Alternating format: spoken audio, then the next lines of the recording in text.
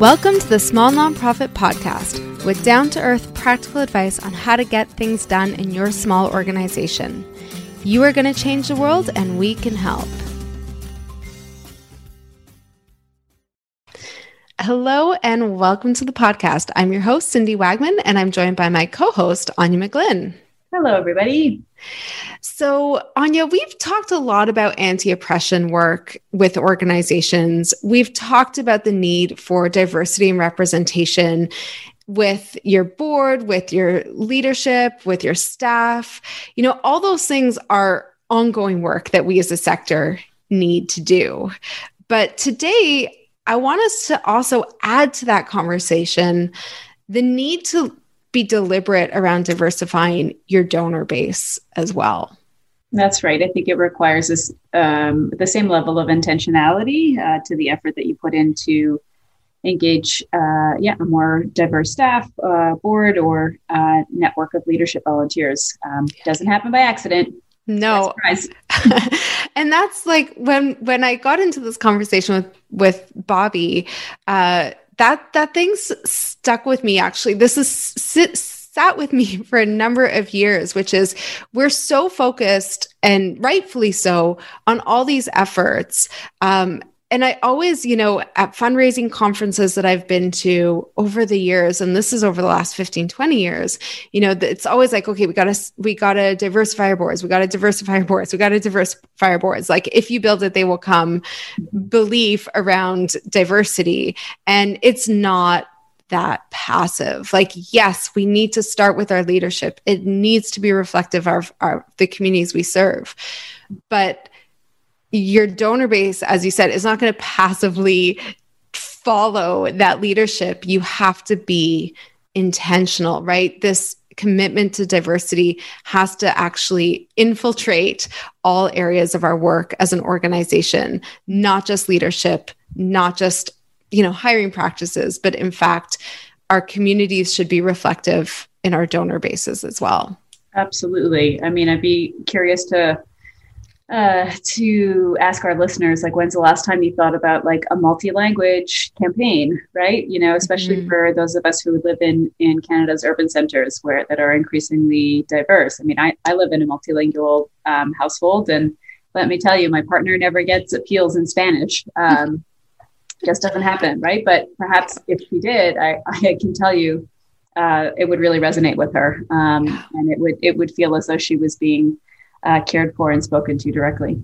Yeah, I think that's such a beautiful example, because really it is understanding the people you're engaging with and meeting them where they are, right? So, and a lot of and there's such diversity in diversity, right? Like there's not a one size fits all answer. It's not like this one language. You're going to have to make decisions. You're going to have to understand your donor base, which we advocate for all the time, but also then who are your existing donors and where are you going to start, right? It's not like you can throw the label diversity on and you're reaching all these different groups, right? Different groups have different ways of engaging in philanthropy and of participating in their communities. And so you're going to have to think about, where do we start? What makes what's best aligned with our mission and our community. This is as a lot of things we talk about.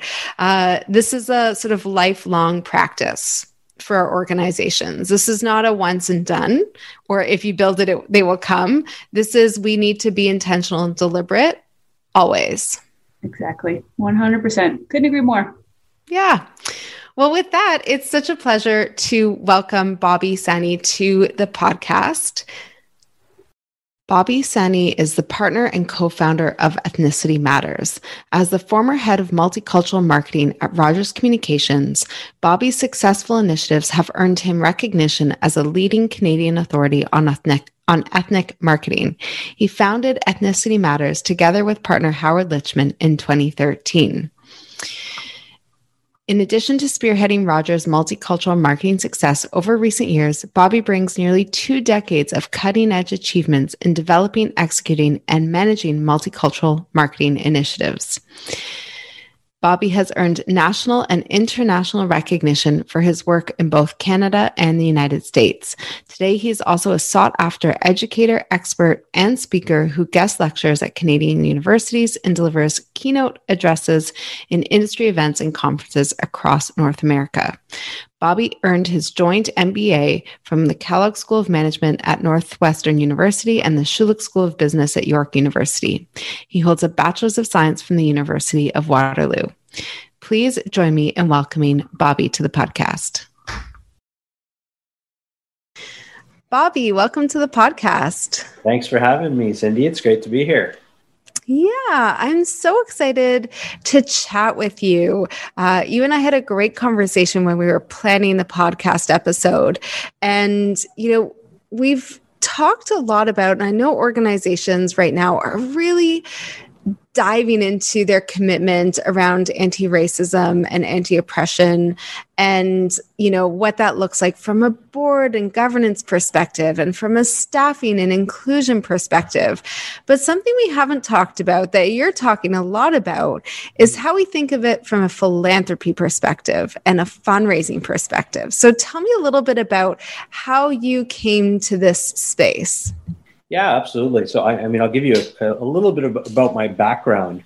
My interest in this topic actually did start in anti-racism, and I was very much involved, from my high school days in a lot of anti-racism and race relations efforts. So I think that's where my interests really peaked in terms of understanding different cultural communities, different religious communities, and really what are some of the unique challenges faced by all these communities.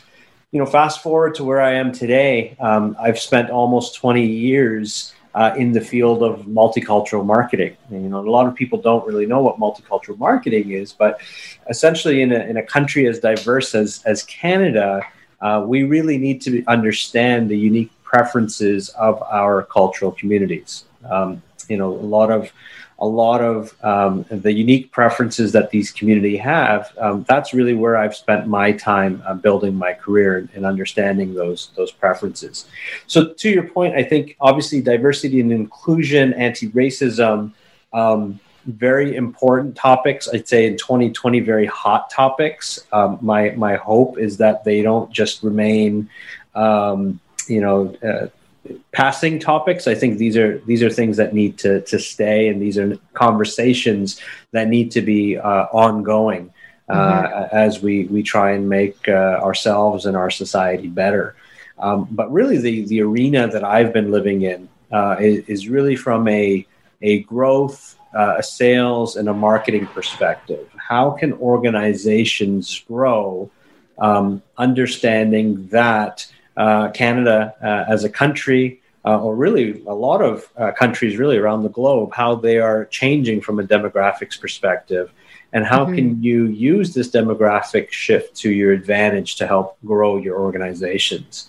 So I'd say in the last few years, my interest in the area of, I'll call it quote unquote, multicultural philanthropy, if that even exists, if it didn't exist before, it does now, really how does anyone in philanthropy or in fundraising need to go about, connecting their cause, their mission, and ultimately grow funds, grow volunteerism, grow engagement by tapping into the unique preferences and needs of the multicultural communities. That's really where I spend my time. I think. I think it's not a widely understood topic. I think obviously right now diversity and inclusion is the lead topic for many organizations, which I think is great because I think it really starts as an internal journey and understanding from the inside of an organization what you need to be to the outside world. But where I come in and where I've spent my time is really how do you connect the dots then with the outside world and really engage with these diverse communities ultimately. So I'm going to go out on a limb and assume that it's not just, having pictures of racially diverse people on your social media, or buying into, I've seen organizations struggle with this idea of some of their marketing might reinforce some of the more negative stereotypes or things, sort of box people in based on race. So how do we do this in a meaningful way where we're actually engaging with those communities in a way that's meaningful for them and that reinforces our commitment to anti-racism? No, absolutely. It's a great question. And I know a lot of organizations think it's just that simple. Let's swap out an image, let's translate a language, clap your hands, done. We did our job, but absolutely that's not the right approach. And if anything, you can do more damage by taking that approach. For me, I'm a strategist at heart. For me, strategy is the cornerstone of change for organizations. But in order to get to strategy, you need data. Data is the building blocks of strategy. So if we focus first and foremost on the data, you'll find, using Canada as an example, Canada is one of the most multicultural countries in the world. But there's a few macro trends that are actually shifting our population in this country. One, we're an aging population. Number two, we don't have enough babies. Because of these two macro trends, not enough babies, aging population, we would actually have a declining population by the year 2031 or 2036, I believe, if it wasn't for immigration. So again, Canada is regarded as one of the most multicultural countries in the world, very accepting and open to newcomers and refugees, and we all applaud that, and we should.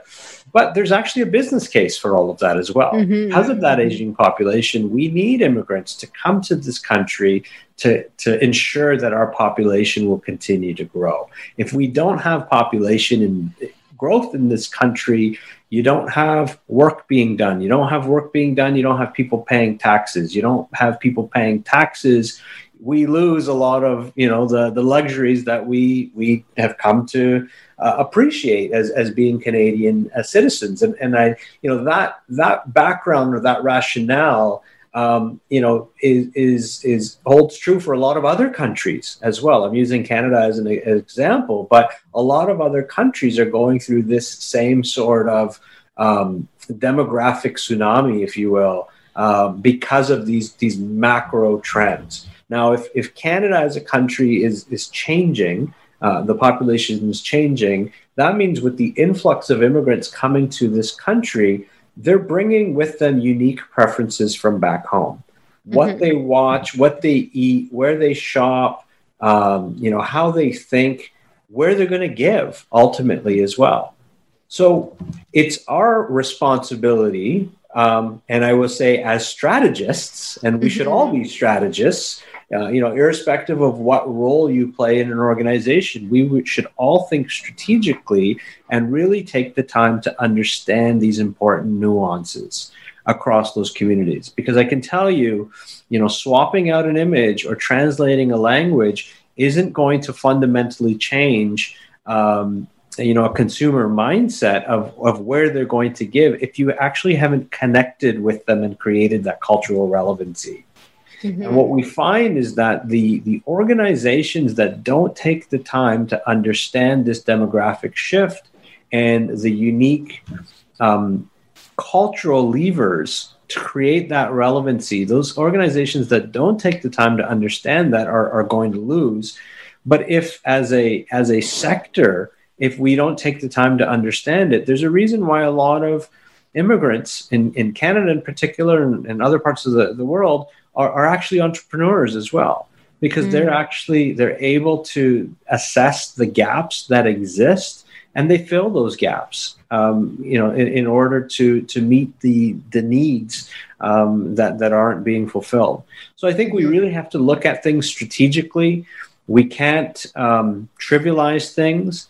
We can't we can't just pay lip service or just make token efforts, because absolutely we will be called out on those things, and if anything, you'll be going backwards versus going forwards. Yeah. Now, you mentioned communities, and I think it's really important to emphasize the plural, because we're not talking about a singular population or a singular way of connecting with people, because there's diversity in our immigrant populations as well. And so how should an organization think about, going back to that data and strategy piece, like, how do you start to do this work in a meaningful way, understanding that you're not going to do one thing and it's going to connect with all those communities, that in fact, this is, a much more complex and diverse group in and of itself that requires different strategies? Yeah. Well, firstly, I would say this is, any organization that is going down this path, it is absolutely a journey. So this is not something you're going to be able to crack in, a month or 2 months or 6 months or a year or 5 years. It's constantly evolving and changing. So I think every organization really needs to, first and foremost, develop a strategic mindset and understand that there is no one size fits all. We are living in a world where, customization and personalization is so important that it applies to this journey as well. So I think in order to start that, absolutely, organizations that are focused on diversity and inclusion and belonging right now, it's got to start as an internal journey. I think it must start at the board level and at the leadership level, where leadership needs to all buy in and say that this is an important journey for our organization to take, because really they're going to set the tone for the top for all other employees and stakeholders involved in a particular mission or a cause or an organization. Secondly, we live in a data-rich world now. There is so much data available out there. It behooves us not to take the time to tuck into that data. If you talked about community and how we define community, well, if we look at it from a geographical standpoint, first and foremost, and I can again speak for Canada, the provinces, the municipalities, they have a lot of rich data about the people that live within their province or their city. So why don't we start there and actually look at the makeup of the quote unquote communities that we are servicing? We can look at things like age breakdown. We can look at religious breakdown. We can look at language preferences. We can look at gender. We can look at religion. There's so many different nuggets out there to help us firstly understand who are we dealing with. Once upon a time, I worked in banking, and the term KYC was very popular in banking. It's know your customer. So in the same regard, if we're tapping into a particular community, and if we're defining again that community by geography, there is a lot of rich data out there that's available. Now, the other thing that we have to understand, and I think you alluded to this, there is diversity within diversity as well. Mm-hmm. So how do we go one step further, and how do we look at people and how do we understand that they don't necessarily just identify with one community? They may identify with multiple communities. So yes, by geographical boundary, that might be one community. My religion, my gender, my age, maybe other communities. I may own a dog. I may be part of the dog owner community as well. So I think we really need to take the time to understand people a little bit better and how they actually define themselves. So once we've taken the time to really understand the quote unquote communities that we're dealing with and taken the time to understand the nuances, we've developed various segments then. Once we've gone and developed those segments, how do we then target them? How do we communicate with them? How do we connect with them? It's, again, understanding what are their preferences. And I can speak, from my experience, again, in the world of multicultural marketing. Yes, images, style, and language absolutely is important, but that cultural relevance is very important as well. I can tell you from a family structure perspective, as an example, depending on your ethnicity, your connection to your family or the way you integrate or work with your family might be different one to the next. Your perception of a boss might be different from one family to the next. Your regard for education might change based on your upbringing or your ethnic background. So I think we really need to take the time to drill down, get really granular into the details to really understand people. But the good news is once we do formulate these communities, we find certain common denominators, and that's where we can actually develop scale and have a strategy. I mean, I've probably killed the word strategy in the last 5 minutes, but I'll say it again. It's really got to be about having a game plan, because what I see a lot of organizations do is they will throw mud at the wall, see what sticks, and to be honest, if they fail and if it doesn't stick, they walk away and say, well, it didn't really work, let's go back to doing what we used to do before. I think it's about having a game plan, and actually within that game plan, giving yourself permission to fail, giving yourself permission to try different things, and understanding that not everything we do is going to work. So I think, it's really about having courage, and that starts with the leadership as well, in trying to make these the best outcomes for your strategy. I have lots of questions I want to ask you, but I want to start with one that's been on my mind as you've been talking. So we understand the diversity, but you've done some research, and I'm wondering if there are common preferences that we should be looking at or be paying attention to in terms of how to engage people in philanthropy.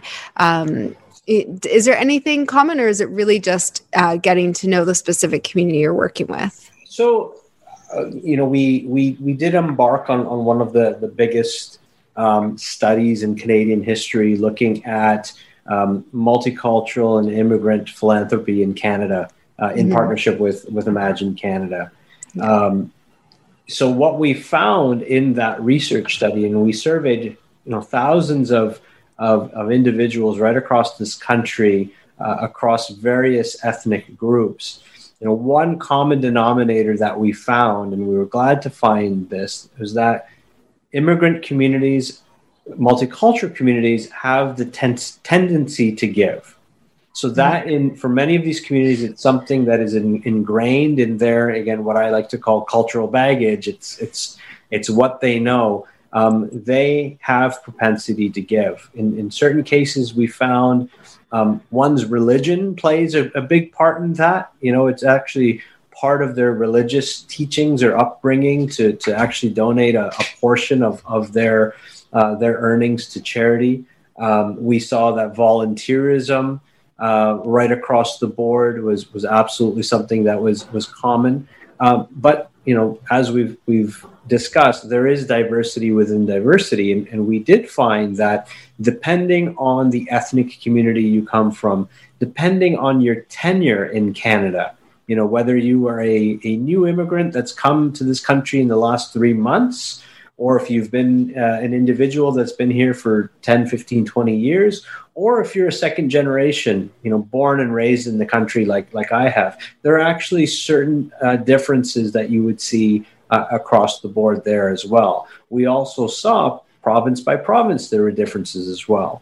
So I think we can't necessarily say that, we can bucket everybody in one way and say, well, this is how it is. And any organization that's listening to this podcast, if you do these two things, you're going to win. No, I think what we've developed is a great tool. I mean, the research, which is free, available for download via Imagine Canada's website. I think there's over 200 pages of data, that we've shared with everybody. And even I would say, irrespective of what country you might be from as well, there's a lot of parallels and learnings that you can gain from a study like this as well. We saw certain things were common denominators. I'd say, from an immigrant mentality standpoint, I would say that 99% of immigrants, are leaving one country and going to another. Why? For a better life for themselves and their children. That's really what they're doing it for. For a lot of immigrant communities, your children it's your biggest investment that you're making.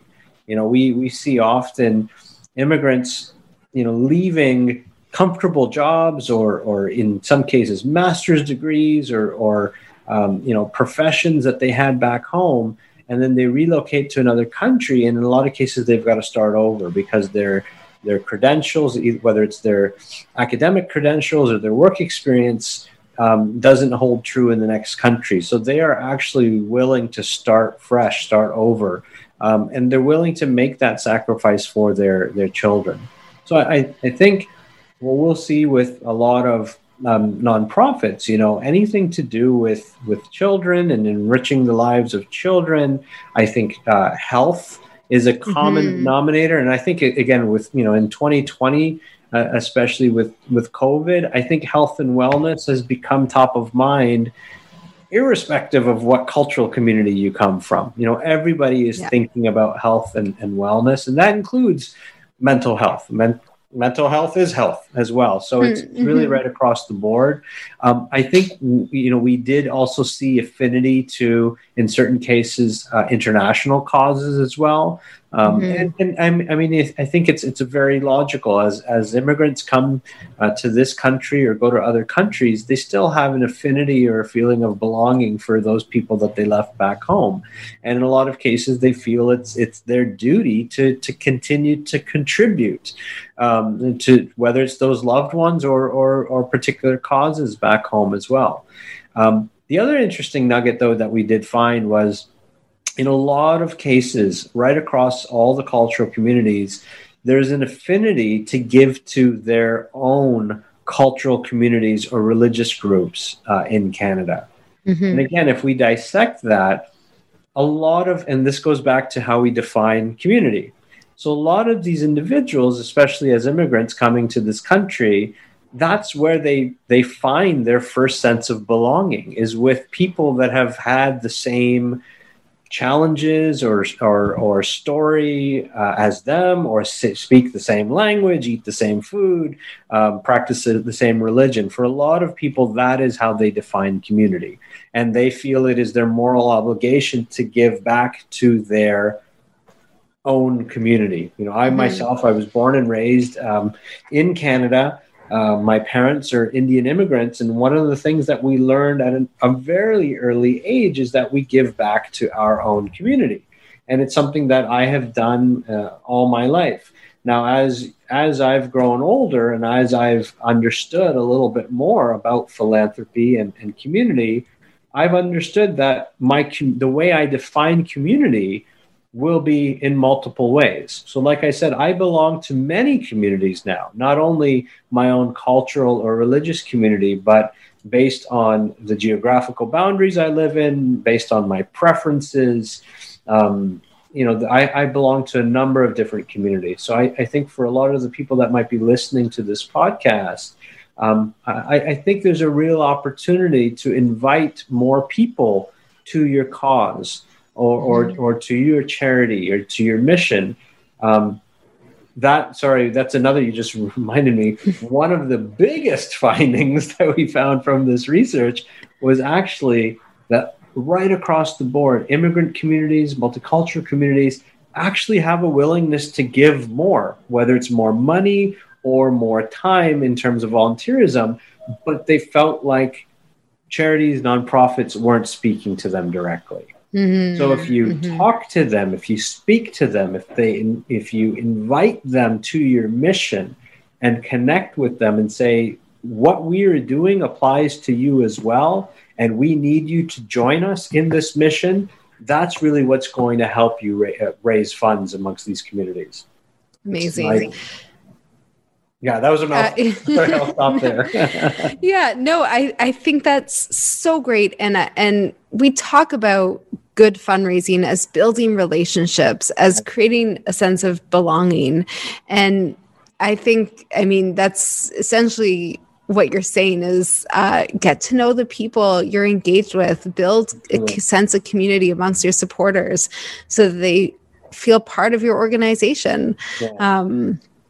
And so, and I think that's just such an important point to remember. And that as organizations looking to reinforce our commitment to anti-racism, we have to look beyond just internal to our organization. And philanthropy, I mean, I truly feel like we could have a day-long conversation, if not longer, around who we think of as philanthropists.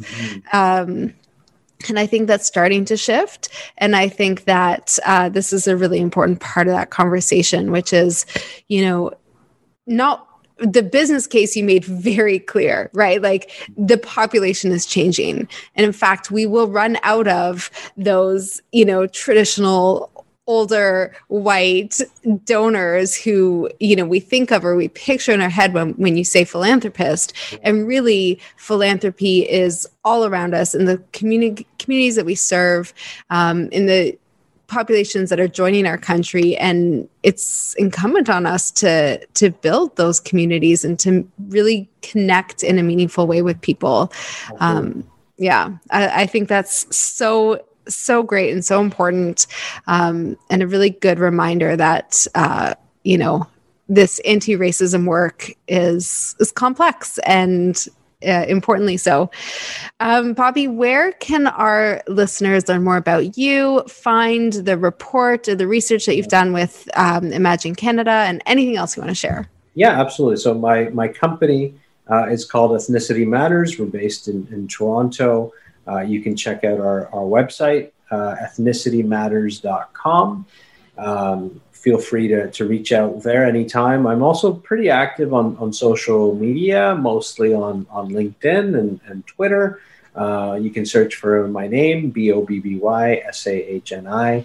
I am happy to connect with anyone and really just talk about this stuff. It's something that's very near and dear to my heart. I think you mentioned, one thing for me, it's anyone that is going down this journey, this path. Firstly, yes, it is a journey. And I think everybody needs to feel comfortable enough having conversations with people. I think people need to feel comfortable enough asking those stupid questions that are not stupid. They're very valid questions, and everybody needs a sounding board, just to be able to talk and communicate. So whether you're in an organization and thinking about, well, how can we diversify our fundraising efforts? How can we reach out to these communities? I'm happy to have a conversation with anyone about that. But also for yourselves, I firmly believe it is friend raising before fundraising. Absolutely. You've got to get out there and talk to people. It could be starting with your own diverse staff that might belong to different cultural communities. And I think, from a prehistoric HR perspective, we've all been taught not to talk about race and ethnicity and religion and those type of things in the workplace. And we try and, all fit in and be one thing. But I encourage those conversations. The one thing we all have in common is that we are different. And if we are different, let's talk about those differences. Let's be open. Let's ask questions. Let's be curious about it. That's the only way we are going to learn about one another. One of the things I used to do at a very early age, even though I couldn't, speak multiple languages, I used to pick up newspapers from different ethnic communities. So I pick up the Spanish paper, the Arabic paper, the Filipino paper, the Tamil paper, the Chinese paper, etc. And I would just flip through them. Not because I couldn't read or anything, but still there's a lot of visuals there. There's a lot of things, there's a lot of cues that would help me understand these communities a little bit better. And then when I did meet people from these different cultural backgrounds, it actually gave me a conversation starter as well. There's a lot of ways to go at this. I think there's no rule book that you're going to be reading. We're all writing that rule book together. So, I highly encourage everybody to be curious, ask a lot of questions, meet people, because I think there's a lot of potential for everybody out there. to grow not only as organizations, but also as individuals as well. Amazing. I just want to repeat what you said in terms of we're all making the rule book together. I think that's such a lovely note to end off on, because we're all in this work together, right? We all want to make the world a better place, and the best way to do that is to work together towards it. So, Bobby, thank you so much for being part of the podcast, and thanks, of course, to our listeners for tuning in. We'll see you next time.